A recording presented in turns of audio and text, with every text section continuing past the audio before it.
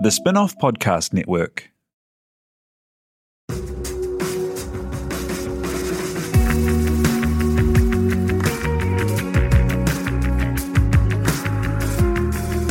You're listening to Business is Boring, a podcast that reckons it's anything but. Business is Boring is brought to you by SparkLab, offering inspiration and practical advice to help businesses find their edge.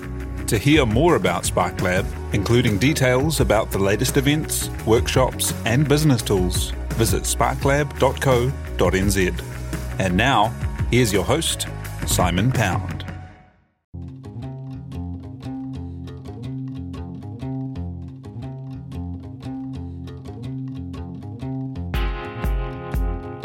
You're listening to Business is Boring, a podcast that reckons it's anything but. Business is Boring is made by the Spin-off with help from Callaghan Innovation, New Zealand's innovation agency. Here's your host, Simon Pound. The benefits of car share for an increasingly dense and urban Auckland are really clear. Why own a car and carry all the costs when you use them so little? Why not go easier on the earth by sharing resources? Why not make more trips by public transport and only use a car when you really need one? Today, this appears the most obvious thing to do. But how about 12 years ago? That was when Auckland's pioneering car share service, Cityhop, got underway. 12 years before smartphones and before a lot of the awareness for the sharing economy was built out by services like Airbnb. Today with Cityhop in Auckland and Wellington, for way less an hour than an e-scooter, you can hire a range of cars, from little runabouts to great big vans to completely electric Volkswagen e-Golfs. It was founded by someone that's been at the front of a lot of change. Victoria Carter, ONZM, has been a lawyer, PR practitioner, board member, politician, and lately the first female chair of the Northern Club. Along the way, she helped get more fairness in kindergarten funding and helped make the Auckland Arts Festival and the now Spark Arena happen. To talk the journey, change, and the mission of reducing car ownership, Victoria Carter joins us now. Kia ora, good morning. Hey, thanks for being in here today. Hey, now Auckland is the city you've made your contribution in, but you're originally from the UK via Hong Kong in child modelling, yeah? Well, my father was in the army, Yeah. and was stationed in Hong Kong, and there he just met another woman and left my mother. And back in 1969, it was very unusual to be divorced, and it was incredibly hard for my mother. She was paid she had to find a job. And she was paid a third less than what men were paid, and it was a financial necessity that I had to go out. I was thinking, it sounds so glamorous. I was a child model. It was really horrible. Recently, I had to talk to a wonderful group of women, global women, and thinking about what I was going to talk about. I remembered when I was 5, I went to see The King and I, and hardly anyone will remember The King and I, but there was a song in it, whenever I feel afraid, I hold my head erect and whistle a happy tune so no one will suspect I'm afraid. And I realised, as that memory came through my mind, that it was a mantra for me as a 5, 6, 7-year-old. And I'd forgotten about it because it becomes so much a part of me that make believe you're brave and the trip will take you far. And I now look back and I think it did take me a hell of a long way. Oh, wow. And what's it like looking at those pictures? Because I saw there was a couple shared in a great article in the Herald, and it does feel like such an interesting time. I look at some of there's a lovely lot of photos where I look really smart and gorgeous with the beautiful model standing beside me. And then there's a photo that I don't think was shared of me and my mother and my brother afterwards. And I look absolutely exhausted, and I look at my little face, and I try to remember what was going through that girl's mind. And that work helped pay for the education paid for me to go to school in Hong Kong and great schools. And then you ended up with your mum in New Zealand, and she was a really trailblazing columnist and wrote about life as a solo mother when that wasn't the normal fare of the places she was writing. Absolutely. Valerie often says that she brought up a generation of New Zealanders and taught a lot of people how to parent. Lots of men even said that they found it incredibly helpful to get tips on how to bring up their children and how to manage and cope as a solo parent. I call my mother one of the bravest people I know, and I think I got a lot of who I am is a direct result of that and of the second father that she brought into our lives, my stepfather, Pat Booth.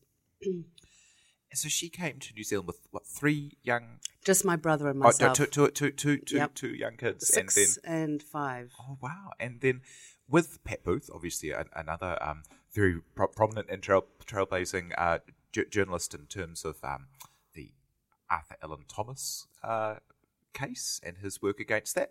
What's it like growing up in a family of journalists? You live and breathe the news. I still do. My favourite activity on holiday is to read the newspaper, the print edition.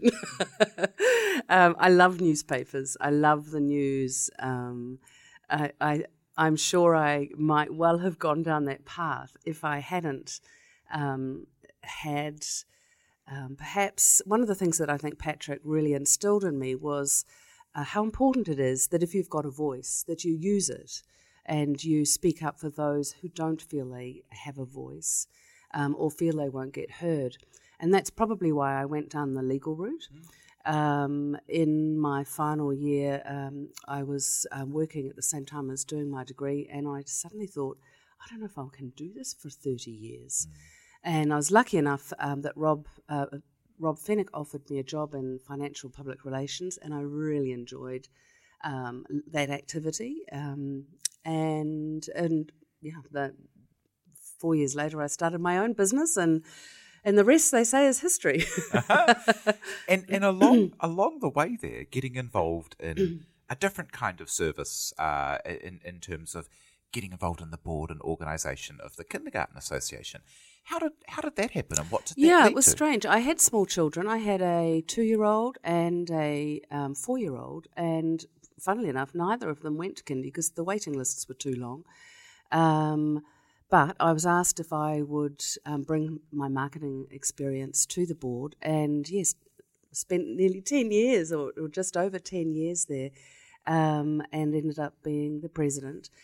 The work that kindergartens do is so incredibly important, and I'm a huge believer that we underestimate the importance of giving every child an education or the start to an education before school. Those first 5 years, as so much science is now proving, are the most critical in a child's life. And I think that we need to be pouring a lot more energy and effort into making sure that every child does have that opportunity. And one of the big results of your time there was a successful campaign to get the decile system equity used for funding. schools rolled out. I couldn't understand. I mean, we spent so much time fundraising for our kindergartens in Otara and Mangere, and it just seemed ridiculous to me that we had kindergartens in Remuera that were flush with money, but and we had to do something to sort that. So I was really pleased when the equity, when we were able to get the decile system working. I think there's still more work that has to be done in the early childhood sector. I think the work that teachers do, it's like nurses. It's the most valuable work that anybody can do, and I'm not sure that we remunerate it appropriately. Hi, I'm Russell Brown, and I'll make a podcast for the spin-off called Actually Interesting. Those are also the initials of its topic, artificial intelligence, which is very interesting. You can find us on your favourite podcast providers or on thespinoff.co.nz.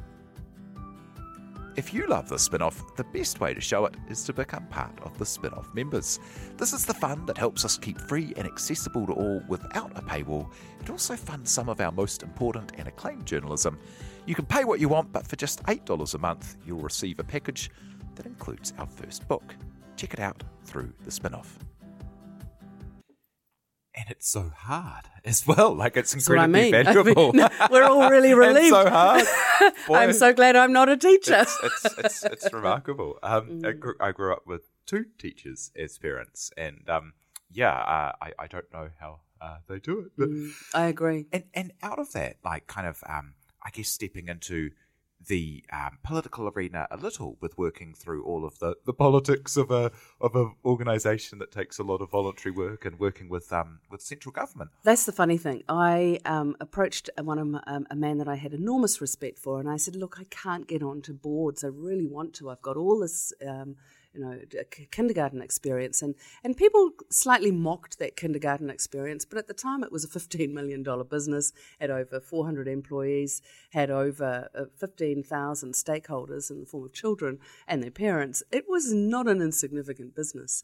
Anyway, he suggested that I stand for the Power Board elections that were coming up, and I ended up being I think I'm the only independent to ever be elected to the Auckland Energy Consumer Trust, which now has that ridiculous name, N-Trust.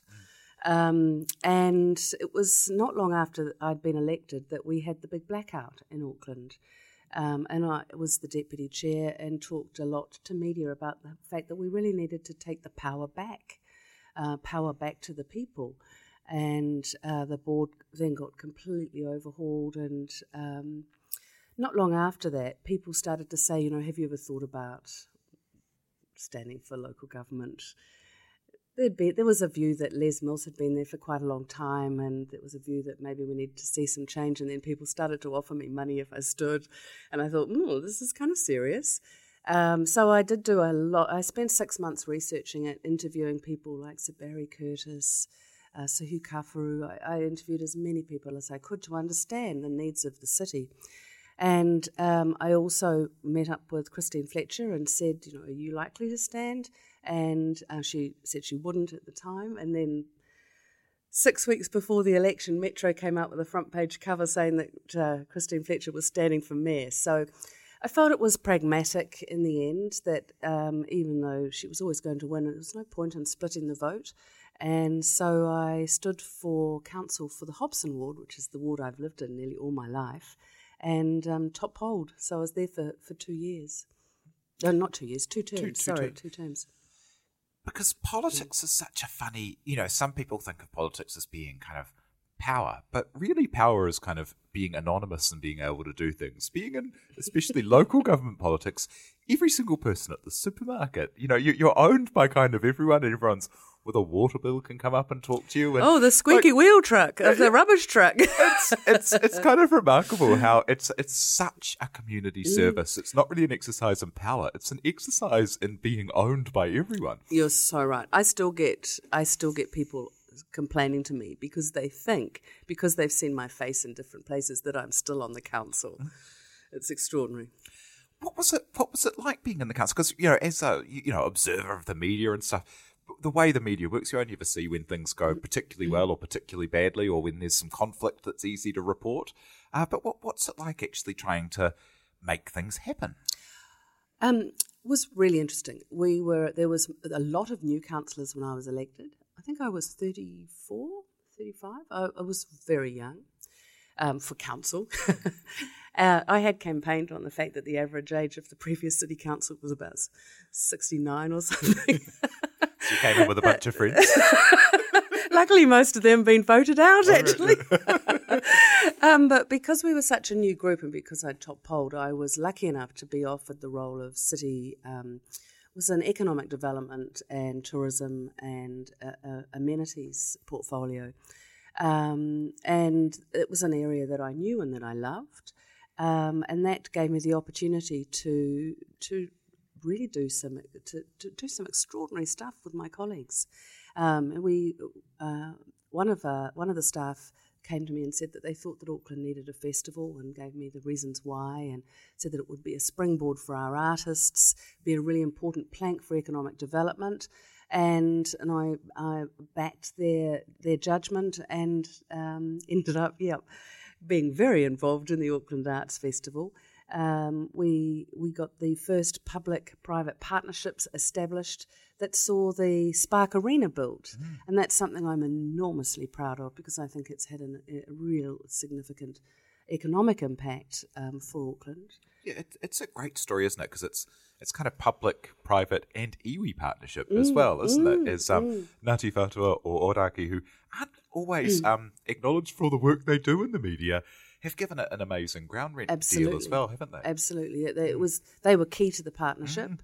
And there are supposed to be some employment benefits for their people, and other. I'm sure those they were all written down, so I'm sure they're being followed. Absolutely, yeah, and it's done magic things for the city, like you attracting kind of acts that never came to this country before. That's right, and educational, not just music. I think it's been a wonderful facility for Auckland. And with those governance roles, getting into them. Has it, because you've continued to be very involved in boards, recently New Zealand Transport Agency, is that right? Yeah, huge roles. Has it got easier for women to come into board roles as the numbers are still so woeful? Well, they say it's got easier, but I don't believe that. I never used to believe in quotas. When I was in my early 40s, I thought it should all be on merit. And now that I'm in my 50s, I realise that merit didn't work. Otherwise, we'd have more of us at the table. So I feel very strongly that 1 or 2 women on a board is not enough. And no women on a board is just ridiculous in this day and age. And I'd really like to hear the justification for why a board thinks that they don't need any women. Because of the viewpoint that we bring, and I also don't think there isn't a woman with the right expertise, if that is the reason that some boards might be using for why they don't need or want a woman. As plenty of research has borne out, some of the best companies in the world have more than one woman on their board, and I feel very strongly that women bring a diversity of opinion to the table that helps make a board much stronger. Yeah, quotas are so interesting. As it used to be that people would say, oh, well, there's a pipeline problem. There just aren't enough qualified women for the roles. But now if you look at like the NZX Top 50 with the CEO issue, in middle management and senior management and exec leadership, the actual balance between male and female roles is really good. But when you get to the CEO, it's kind of 49-1, or maybe it's now 50-0 for male to female. So it's not a pipeline issue. It's some kind of systemic issue. Yeah, something's not working, and that has to. We can't keep pretending it's not a thing. I heard Patsy Reddy, our Governor General, talk about the real risk that we all face at the moment of backsliding. And I think that's a really good description about all the gains that have been made for women and equality. I know when I there's a part of me when I start to talk about these things, it gets a little wobbly because I know there's this great swell of older men that are really anxious about this. And there's nothing to be afraid of. It's not about patch protection. It's actually about making everything better. Tell me about the Northern Club, where you're the first female president there in its history. And, it didn't allow women until 1990. So that's quite recently in the scheme of things. I know, yeah. I have sat on the committee of the Northern Club for nearly 15 years. And in May last year, I was elected to be president. And it's an incredible honour.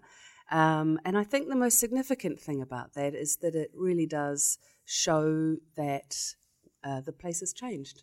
And I had some young male friends who said they weren't going to join until I was president. So the day I joined, they filled out the forms and they did join. So I think in terms of dealing with perception, it's been a really great milestone. And you'd have the ear of quite a few of the company directors and the people who maybe have male heavy boards to chat to there. We've got a real diverse membership. The thing I'm most excited about, though, is the fact that the fastest growing parts of our membership are our young members and our female members. Women don't have a tradition of joining clubs, squash clubs, golf clubs. So that's a hurdle that I think we've had to acknowledge. It's an interesting thing being president of what was seen as a male bastion, and I like to think that by being president of the Northern Club, that it's a sign of change. What kind of things do you do to try and get younger members or people who don't fit the old boys kind of stereotype in the doors? One of the things that I've been quite active in is arranging professional women's lunches once a month, and I always make a point of encouraging our women members to bring along a younger woman so that they can see what it's like. For so many years I used to get driven to work before I caught the bus to school, and Pat and I would be in the Princess Street looking at that building, and I'd wonder, who went in there and what went on behind those doors? And back then it was male only. So I think that the more that we bring young people in, we bring young women in, the more that they can see they belong there too. And jumping back a couple of years to Cityhop, tell me what was the inspiration? Because you were very involved with transport and the like in the city, weren't you? And so what was the gap you saw and what was the inspiration for Cityhop? Well, that's really interesting. It actually takes me back to when I was on the council, and I just turned 40, and I thought if I stay for another 3 years, I didn't have confidence that I would be able to start another business. I think we lose our courage the older we get, and I didn't want to be one of those people that was 70 or in some cases 80 and still at the council table. I really think that people need to have a finite term and make way for other people to come forward and bring their ideas. I have a bit of a 9-year philosophy, 3 years, 3 years, 3 years, and so applying that to the council, I thought if I left after 6 years, then I could always go back if I wanted to. And when I left, I decided I wanted to go back into business, and I was looking for something that fitted with my values, very strong environmental values. And funnily enough, I was on the board of Juicy Group, and Chris Alp brought back from Melbourne a newspaper clipping of a woman who had started a car share company in Melbourne. And he said, we should do this. And I started to do a whole lot of research. Interestingly, GoGet and FlexiCar, both the car share operators in Sydney and Melbourne, had got quite substantial government funding to help them get established, and local government funding and business grants. We never got anything like that. And yes, people say to me, you were too ahead of the wave. I don't believe that.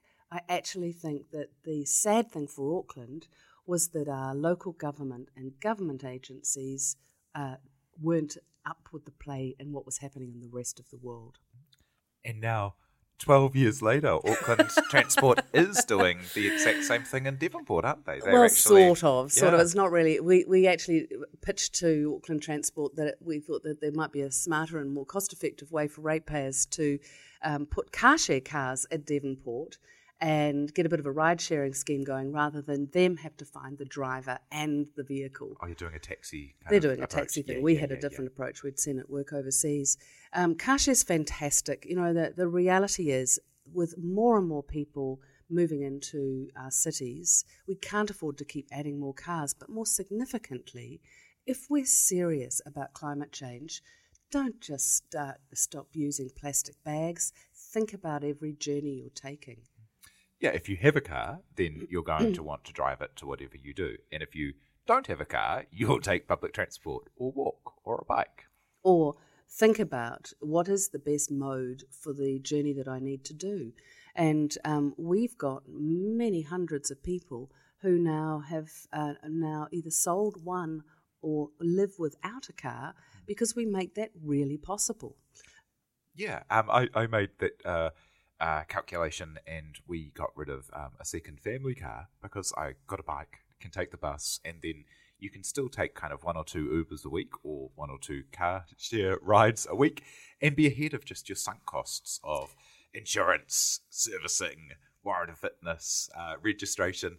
And it adds up to about $1,000 a year before you've even put I any would say petrol it's in. more than 1,000. Most people's insurance is probably around 500 or 600, and your rego's 200.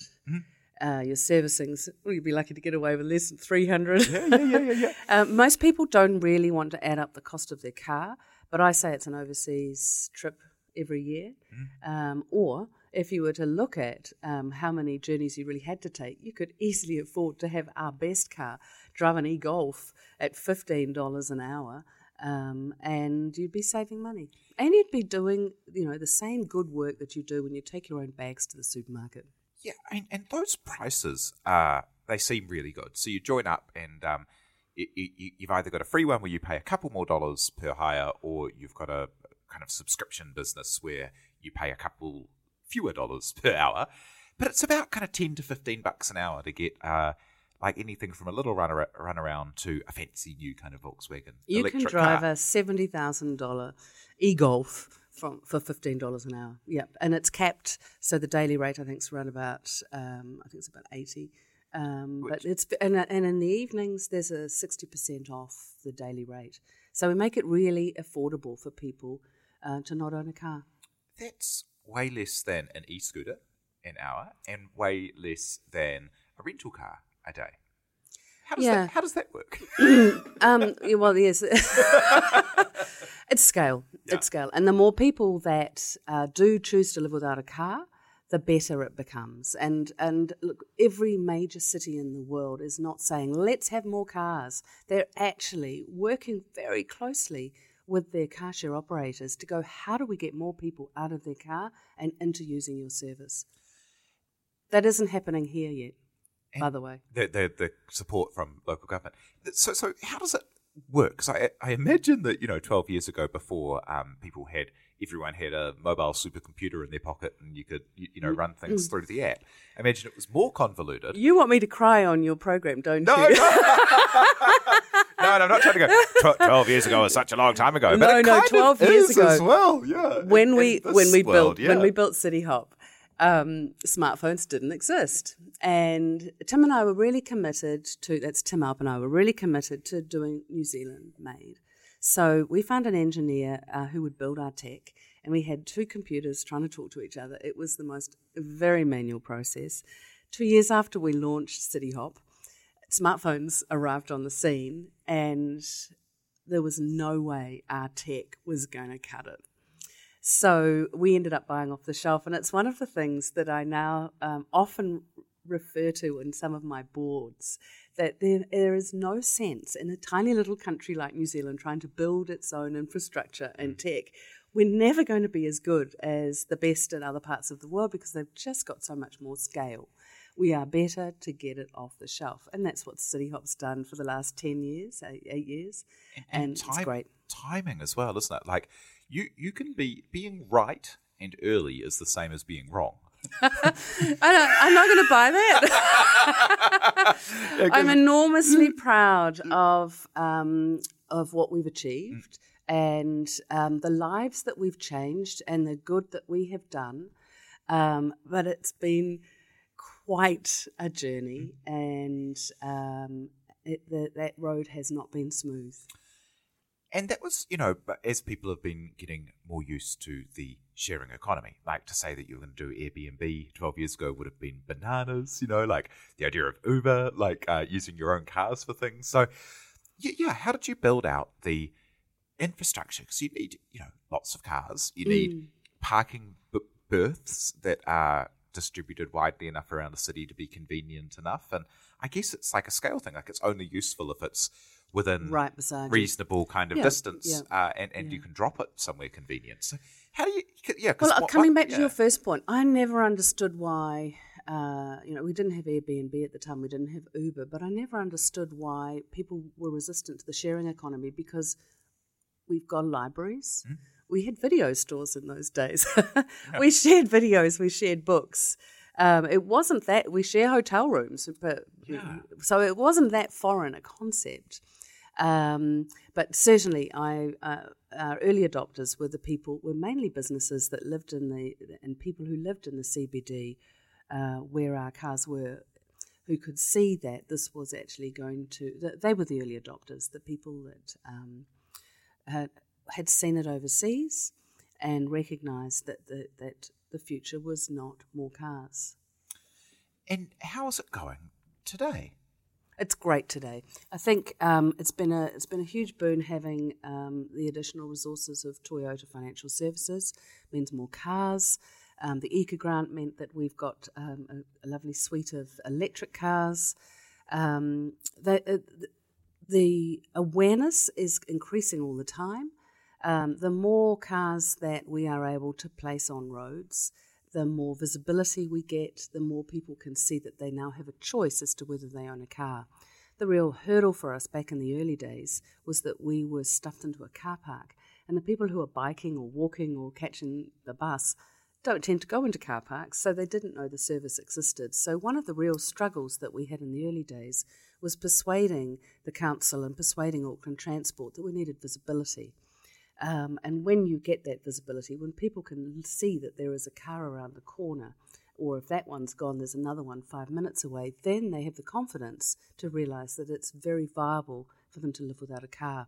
So now we've got small cars, big cars, electric cars, hybrid cars, a car for every journey, a car with baby seats, a car with dog hammocks, bike racks. We even have vans so that small businesses... I saw you had a rental car out the front today, and I was thinking, I wonder who that belongs to. I need to tell them there is another way. There is another way. You don't need it to have it for a day or a week. You can have it for an hour.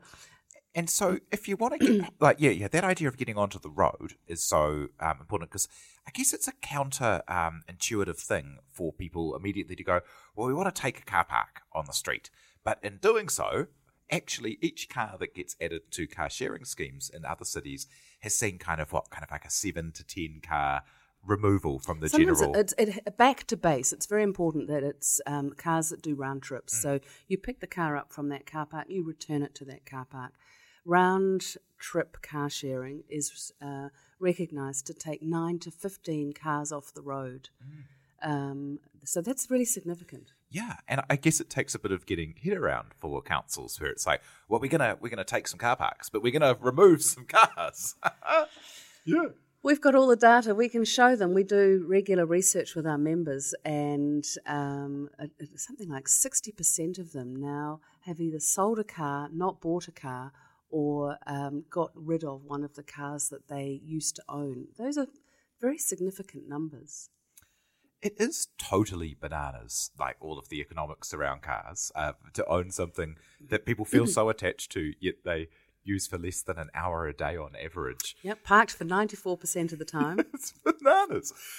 How does someone go about going through this process? So it's kind of app-led, but also is there a bit of hardware you have to sign up for as well? It's very simple. You just need to go online, join up to Cityhop, and then you're sent a RFID card. And that RFID card will activate any of our cars. And that just lives in your wallet kind of thing? Yeah, mine sits on the back of my mobile.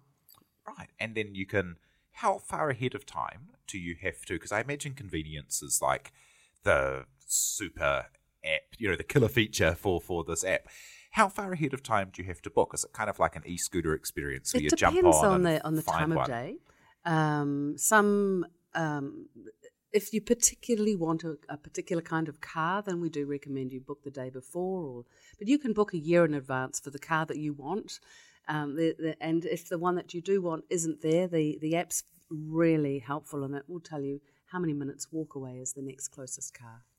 And so if you have one of the RFID cards and you just suddenly decide you need one, can you just jump on in the same way that you would with finding an e-scooter or something like that and just walk around until you get one? We, if you literally really if you decided you wanted to leave this office right now and go and get into a Cityhop car, we can help you do that. We can remotely unlock the doors, get you a card that's in the glove box, activate that card, and then you're ready to go. Oh, wow. Cool. And then if you already have the card, even easier. Even easier. Yeah. That's so cool. And along the way, like building something out that now seems to make very good sense, but must have seemed kind of unusual to a lot of people. Have people told you that it couldn't be done, or did you have brick walls that you ran into at council? I think I'm really good at not recognising solid walls. I think about so many the obstacles that have been put in my way over time, whether it was the indoor arena, whether it was the festival, whether we could make a festival happen, whether we should have an annual festival, and then Cityhop. I think if somebody had painted the picture for me back 12 years ago, I'm not sure I would have signed up for it. But once you get into it, and people have sold their car, and we had when we were really faced with what are we going to do now, about 5 years ago, we had so many people reliant on us that I felt a huge obligation to them. And I really did believe that we were doing the right thing, and I had so much reinforcement of that at international conferences. The other operators used to pat me on the back, and they were really surprised that we weren't getting enough local support. We're now one of the oldest car share operators in the world, which is also quite staggering. And what advice do you give to people who are trying to make something happen, or be the first person on a board that has been keeping them out, or start to make changes like this? Well, one of the things that I always say to people is keep saying yes. You never know what is going to be the next opportunity that will take you where you want to go. So if you keep saying yes, it's like you keep opening doors, and I'm a great believer in that. And I think that it's got a welcoming approach to it.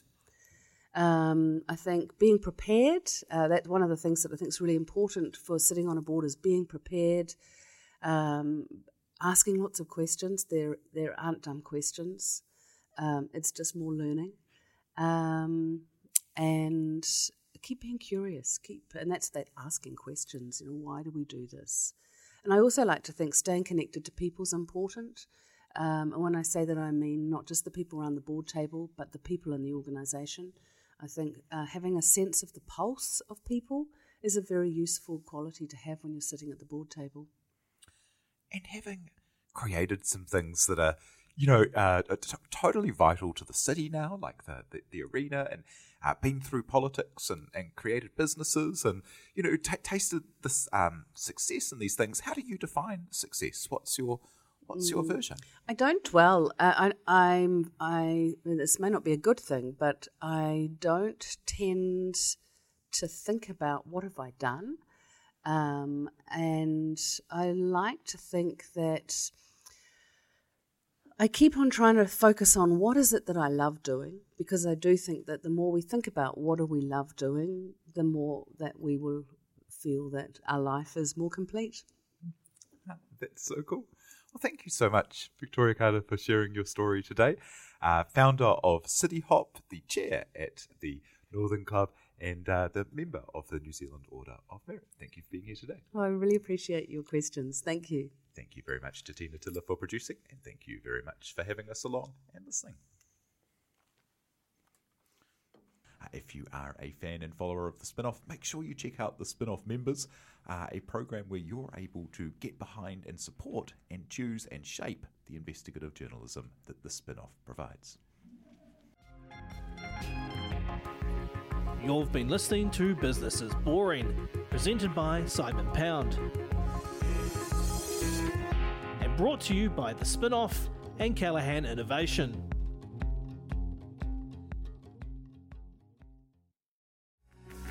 From the Spinoff Podcast Network, that was Business is Boring, brought to you by SparkLab. Make sure you're following Business is Boring wherever you get your podcasts. And for more information on SparkLab, visit sparklab.co.nz. Are you making the most of your KiwiSaver investment? Generate is an award-winning KiwiSaver provider with a track record of strong long-term performance. Making a smart decision now could add tens of thousands of dollars by the time you reach retirement. Book a no-obligation chat with a Generate KiwiSaver advisor today at generatekiwisaver.co.nz/get-advice. A copy of the product disclosure statement is available at generatekiwisaver.co.nz. The issuer of the scheme is Generate Investment Management Limited, and of course, past performance does not guarantee future returns. The Spinoff Podcast Network.